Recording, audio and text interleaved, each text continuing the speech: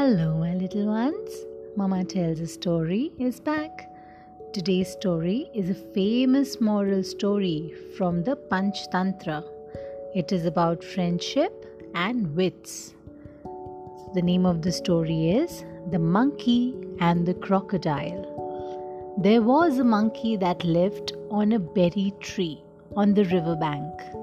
He ate the delicious berries every day. They were red berries and very juicy. Once he saw a tired, sleepy, hungry crocodile rest under the tree. He gave the crocodile some berries. The crocodile thanked the monkey. Soon they became the best of friends. Every day crocodile would come to the river bank and the monkey would give him berries. One day, the monkey gave the crocodile some extra berries to take home for his wife. His wife, a naughty crocodile, enjoyed the sweet berries, but then told her husband that she wanted to eat the monkey's heart, as it would be so sweet. She said, "If the berries are so delicious, I wonder what the taste of monkey's heart would be." The crocodile was upset at first, but then he decided to give in to his wife's wishes.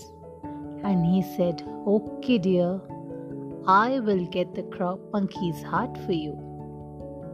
The next day, he told the monkey that his wife invited the monkey home for dinner. As the crocodile carried the monkey across the river on his back, he told him about his wife's plan to eat his heart. The monkey was shocked, but then he was very smart too.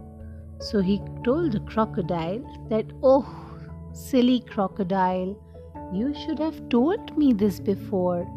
I know how tasty the monkey's hearts are, so I always leave my heart at the top of the tree so that nobody would eat it.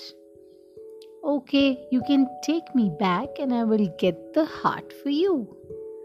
The foolish crocodile took him back to the berry tree.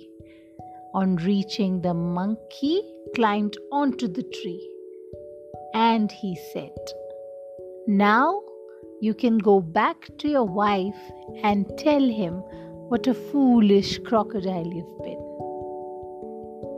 Who will keep the heart on a tree? You have betrayed my trust. We can never ever be friends again."